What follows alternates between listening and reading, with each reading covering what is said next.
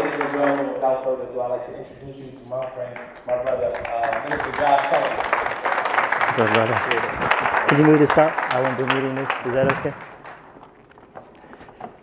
Is my mic okay? Hello? Yeah. Mic test 1, 2. Yeah. Okay. How's everybody doing? You guys awake? Yeah. Do you guys need to stretch or get up or whatever? You guys okay? I really appreciate your guys' message, man. You guys are on fire, man. The last one I really resonated with the whole healing deal, and you guys know why. You guys visited my website. You guys just look at my hand. So I was born this way. And so for my whole life, when you go up to a Pentecostal church, we always preach that God heals. And then when you go to a church your whole life saying God is the same yesterday, today, and forever, God heals, and then you don't get healed, how does that make me feel? Right? So the interesting thing is that when I was 17 years old, I went to this miracle crusade, and then I was crying out to God to heal me, and then 2 days in a row I did that, and I didn't get healed, and then for 8 years after that, I didn't pray for healing anymore. Because I was just like, I don't know if this stuff is real. So I became skeptical, and I got into something called like an intellectual kind of Christianity, asking a lot of questions. I started criticizing a lot of different Christians who didn't agree with me. I thought I knew everything, right? and then eventually, after 8 years, I had these experiences where I started getting back into healing. And I was also diagnosed with this one condition called GERD, which is gastroesophageal reflux disease. It's a problem with my throat. And couldn't eat a bunch of stuff, totally healed. And then I was also had a condition because I'm a b-boy. Any b-boys here? Okay, breakdancers? No? Okay, it's New York, man. Right? You guys created it. So anyways, I did b-boying since I was, 12 years old. I had a back injury. I was battling some guy, and I had something called a herniated disc. For those of you who don't know what that is, I didn't even know what it was. The discs in my spine, in between each vertebrae, were crushed. And so I would walk like an old man, and just like it hurts like crazy. And I would cry myself to sleep thinking, will I ever be able to walk normally again? And look at me now. Okay, right? And so here I am, totally healed of those things, doing healing ministry, still with my hand like this. Whatever, I'm still seeing God move. You know, and God is a good God. And through all of these experiences that I had growing up in the church was this undergirding of religion that I was raised in. And that's the topic that Robert, or Joe, I didn't know you guys call him Joe. That's the topic that Robert gave to me to share today. And I'm just going to be very upfront with you guys. And if you guys watch my videos, I'm very blunt. Okay? How many of you guys like honest speakers? Right? No one wants a fake preacher up here. So I'm going to be as transparent as I can. You've seen my videos. Okay? I'm going to expose myself. Okay? Because I want you guys to be able to see that I'm human just like you. Right? And I have my own issues that I have, and I'm just speaking up here. But just to be upfront, you know, my whole life since I was growing up, I really did my best to try to become a good Christian because I was raised in a church. And I tried really, really hard to love God. Really hard. I put all these rules that I had to follow, you know, read my Bible and try to follow these principles that I was taught from the church. And then I did my best to avoid sin, right? Try telling that to a teenager to not do a bunch of stuff. Right? It's hard, man. And so I tried to do my best to become a good Christian. And I failed a lot. And then I came to this conclusion. I gave up trying to become a good Christian.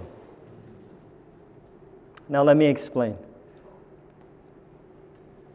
You know, for a lot of us, we've probably been to these what are called evangelistic crusades, right? Where you hear a preacher go up there, he talks about Jesus dying on the cross for your sins.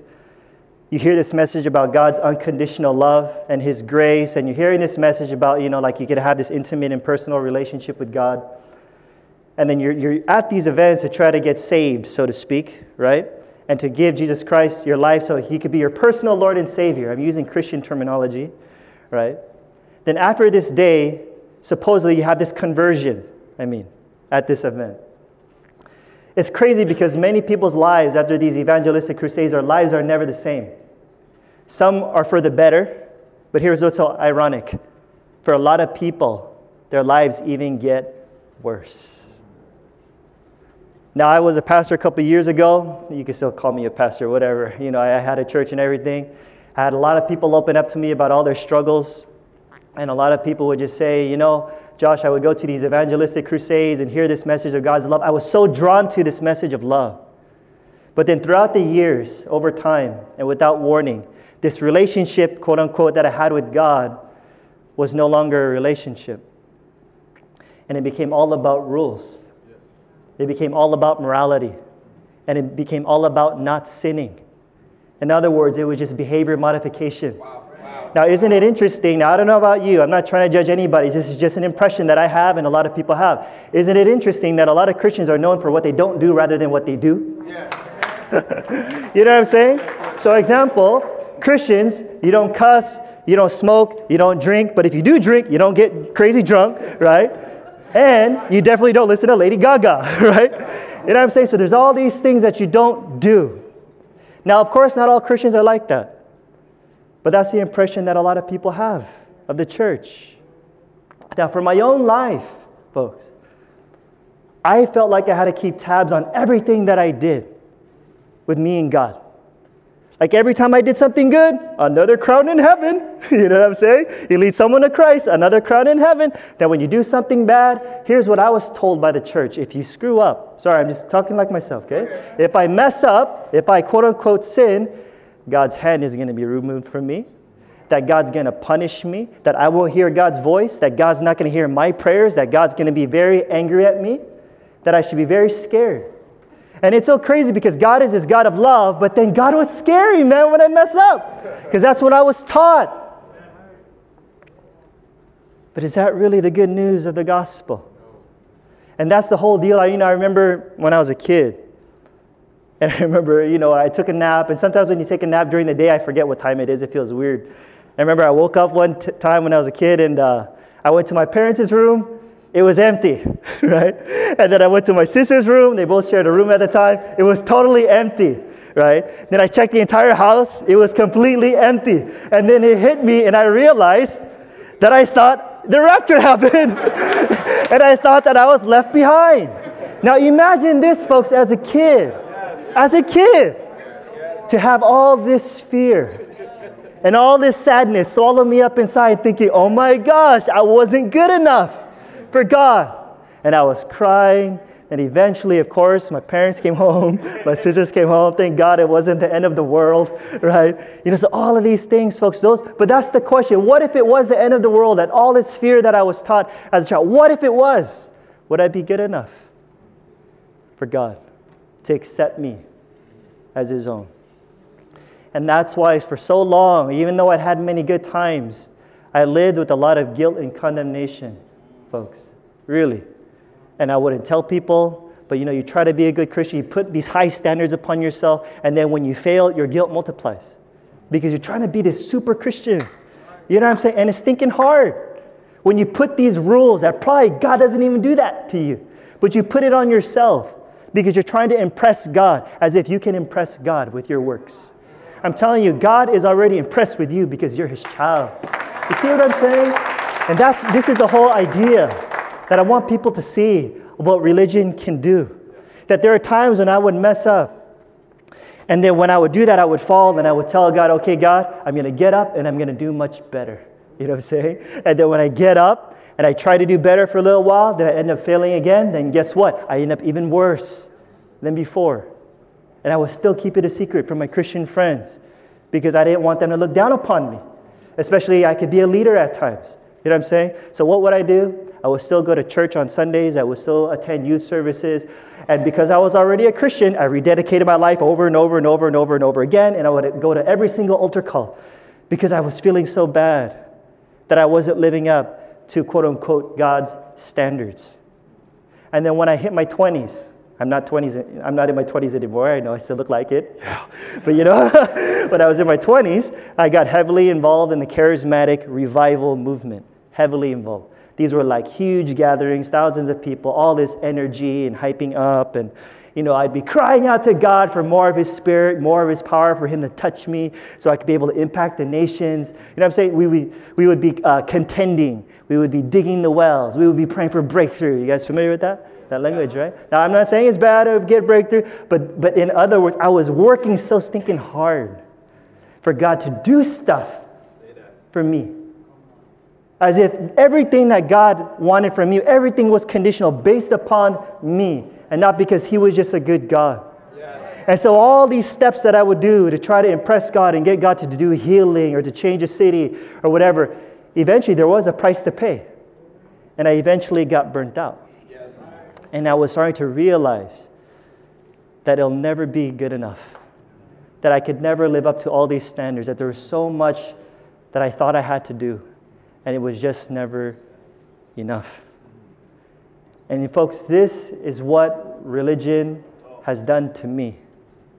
And let me qualify that. This is what false religion has done to me and to millions of people all around the world, where our relationship with God was rooted in fear. Yeah, we could come to church where we all look all happy. Hey, what's up, brother? What's up, sister? But in your mind, you're so sin conscious of having to try to impress God and get brownie points. You know what I'm saying? And that's the thing. It was so much rooted in fear. But here's the question. How can you truly love someone of whom you are afraid of? So if your relationship with God is rooted in fear, then I question whether or not you really know His heart. Because I know that with true love, there's no fear. In fact, it'll cast it out. You know what I'm saying? So where was grace all these years in my life, even up until my 20s? Where was it? Here's the thing. I believe grace was always there. Love was always there. But you know what? Religion polluted it. It distorted God's heart, making it seem like I always had to get His approval without realizing that I'm already approved because of who He is. And those were the things that were going on in my mind. Recognize, because I would preach grace from the pulpit. I would even claim that I believed in it because I read it in the Bible. But the question is, did I understand grace? So here's the million-dollar question. Why do you do what you do? Or to be even more specific, why do you do good? Let me give you an example. I love my beautiful wife over there, right? Now imagine this, ladies specifically. Imagine I go up to my wife and I tell my wife that I love her. And all of a sudden she's like, "Oh, Josh, you're so sweet. Do you mean that?" And I'm like, "No, not really." It's just something that I'm supposed to say. I have to because you're my wife. And I'm your husband. It's something that I'm supposed to do. Ladies, is that love? What if I even said, well, the Bible says I should love my wife? And this is where we have to get rid of the religiosity, folks. Now, let me give you another scenario. If I go up to my wife again, and then I look into her eyes and I tell her, "Sweetheart, I love you." And I give her a bunch of roses. She says, "Josh, did you mean it?" Every word. It's from my heart because I wanted to. Folks, there's a big difference between the two. A big difference between the two. When you experience religion, life becomes a bunch of do's and don'ts, and you have to. You're supposed to. You're supposed to serve God. You're supposed to share your faith. You're supposed all these things. But when you experience love, you want to. Not only that, you get to. There's a big difference, man. You know what I'm saying? And that's the whole thing. You could get two people to do the exact same action or say the exact same words, and what will change it would be your motivation. Is your motivation rooted in fear?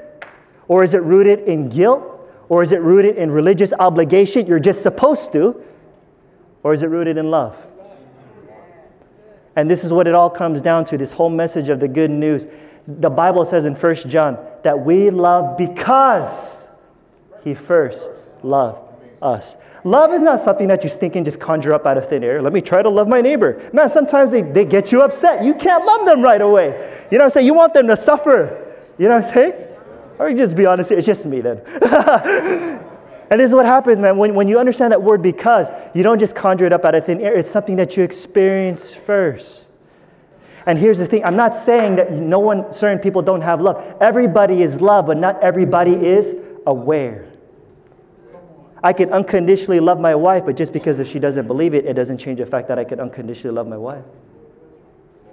The fact that she doesn't believe it doesn't negate the fact that I still love her. It doesn't negate the fact that I still accept her. Now the issue is God the same with you? That even if you don't love Him, even if you don't accept Him, does He still love you unconditionally? Yes. I'm pretty sure He does. But religion will tell you, no, you have to do all these conditions first, and then you're accepted by God. I'm telling you, true love is when love is so unconditional. That's what changes the human heart.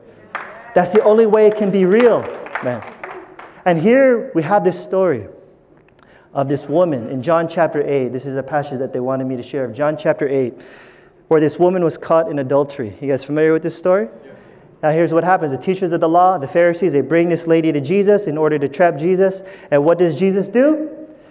He goes down on the ground and starts writing on the floor, whatever. People make up a bunch of stuff of what he wrote. I don't know. And then he says, okay, which one of you without sin, you guys go throw the first stone. And then what happened? One by one, they all went away. And the only ones who were left were Jesus and this woman. So what did Jesus say to this woman? Woman, who condemns you? She says, no one. And he says, neither do I condemn you. Go and sin no more. Now this is crazy because that could look like she got off the hook. You know why? Because from what I see a lot in the church, imagine if someone makes a mistake today, a sin, whatever it might be. Imagine someone commits a sin. What's the first reaction of a lot of Christians? They'll say, take that person off of leadership. You know, that's like the first reaction. Or they will be ostracized. Stay away from them. They're bad, right? Or they'll even be marked for life from a lot of other people. Oh, you know, they're the ones that did blah, blah, blah. You know what I'm saying? Now here's what we have to consider, folks, when people make mistakes and they fail. Do we care more about correcting the person and condemning them? Or do we care about the person? Do we realize that not only does a person suffer, but possibly even their family suffers? And like I said, they could even have that reputation for quote-unquote the sins that they committed, right? So here's Jesus telling this lady, go and sin no more. I don't condemn you. Because there was something that he believed, that there's something in the power of forgiveness that is much more powerful than condemning a person. Because for us, isn't it interesting? What do we be like? Dude, there should just be at least a little bit of guilt. You know, just come on. Just, you know, if someone messed up today in the church today, isn't that many times we just want to condemn them just a little bit? Like, how dare you do that? Now, I'm not saying you should never call things out, right? But we're so focused on condemning and giving people guilt trips instead of understanding their heart of why they did that and giving them grace. And don't get me wrong, I'm not condoning sin and saying, do whatever you want. But the reality is you can do whatever you want. But here's the thing. There's going to be consequences. Sin in and of itself is a consequence because many times we sin, it's the way that we deal with our pain. And sin it's very irrational. You try to justify it in the beginning, and then when you do it, it backfires. You're like, why the heck did I do this? It's so stupid. You know what I'm saying? And so that's the thing with Jesus Christ. This is why Jesus' response was so radical. Because instead of condemning the woman, he forgave the woman in order for her to be restored. Now, did she go off to go back and have the affair with the other man? Who knows? But she'll mess up her own life if she did. Like I said, sin is a consequence in and of itself. But God is a God who gives you chances. And the reason why sin is not good is because it hurts you. It hurts other people. Not because it offends God. God's not insecure. Does he just say, oh, you messed up. Oh, stay away from me, my child. I can't even look at you. God doesn't have a weak stomach, man. I'm telling you, when you mess up, God looks straight into your heart and says, you don't have to do that. And this is the message, folks, that if you could consciously, genuinely experience love and learn to respect yourself, then you will learn to love and to respect other people. That's how it is, folks. You don't have to try to love God, folks. Focus on God's unconditional love for you. I bet you'll love God. But the church has turned it around. Serve. Love God, love God, love God. I'm telling you, you're going to get stinking tired. But when you focus on God's love for you, it changes everything. It changes everything. You know, I've only been married for a couple of years. I love my wife so much, but there are times, man, we get into these stupid arguments. Like, they're so unnecessary, you know. And there are times where, like, I remember we would get in these arguments, and even though I wouldn't yell at times, like, my blood would boil. I want to yell, you know. And then I would hear these voices in my head saying that there's these flaws that I could try to point out in my wife. Because, you just want to make them feel bad because you're just angry in that situation. And I would hear this voice say, don't say it, you're going to hurt your wife. You're going to hurt your wife. And then me being the perfect husband, I say it.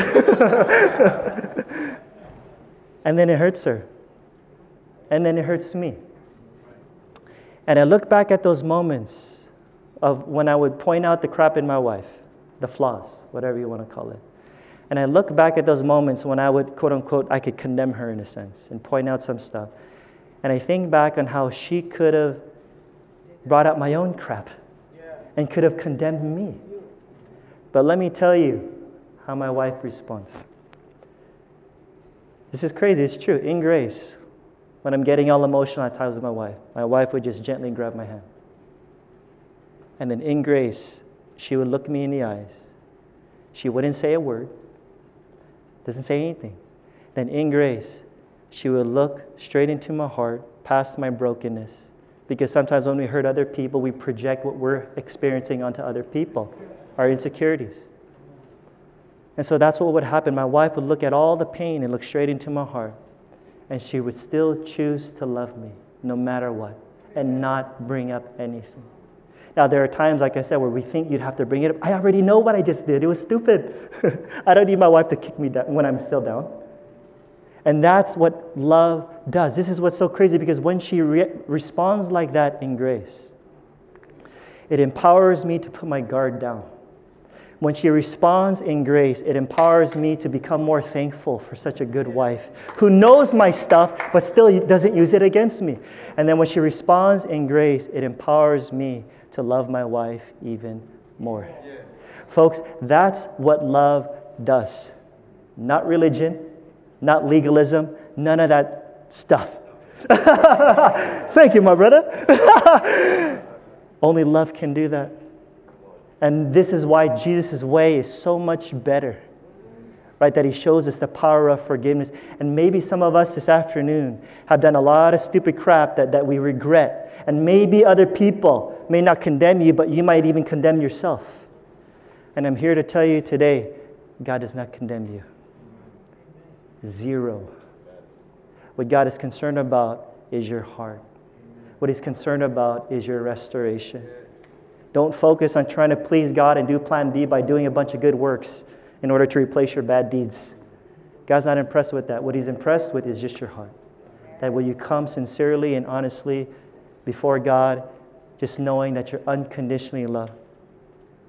And I'm telling you, folks, if you could just settle that in your heart, it's hard for people because it's so easy for someone to say, God loves me unconditionally. But our mindset's so different when we step out of these doors.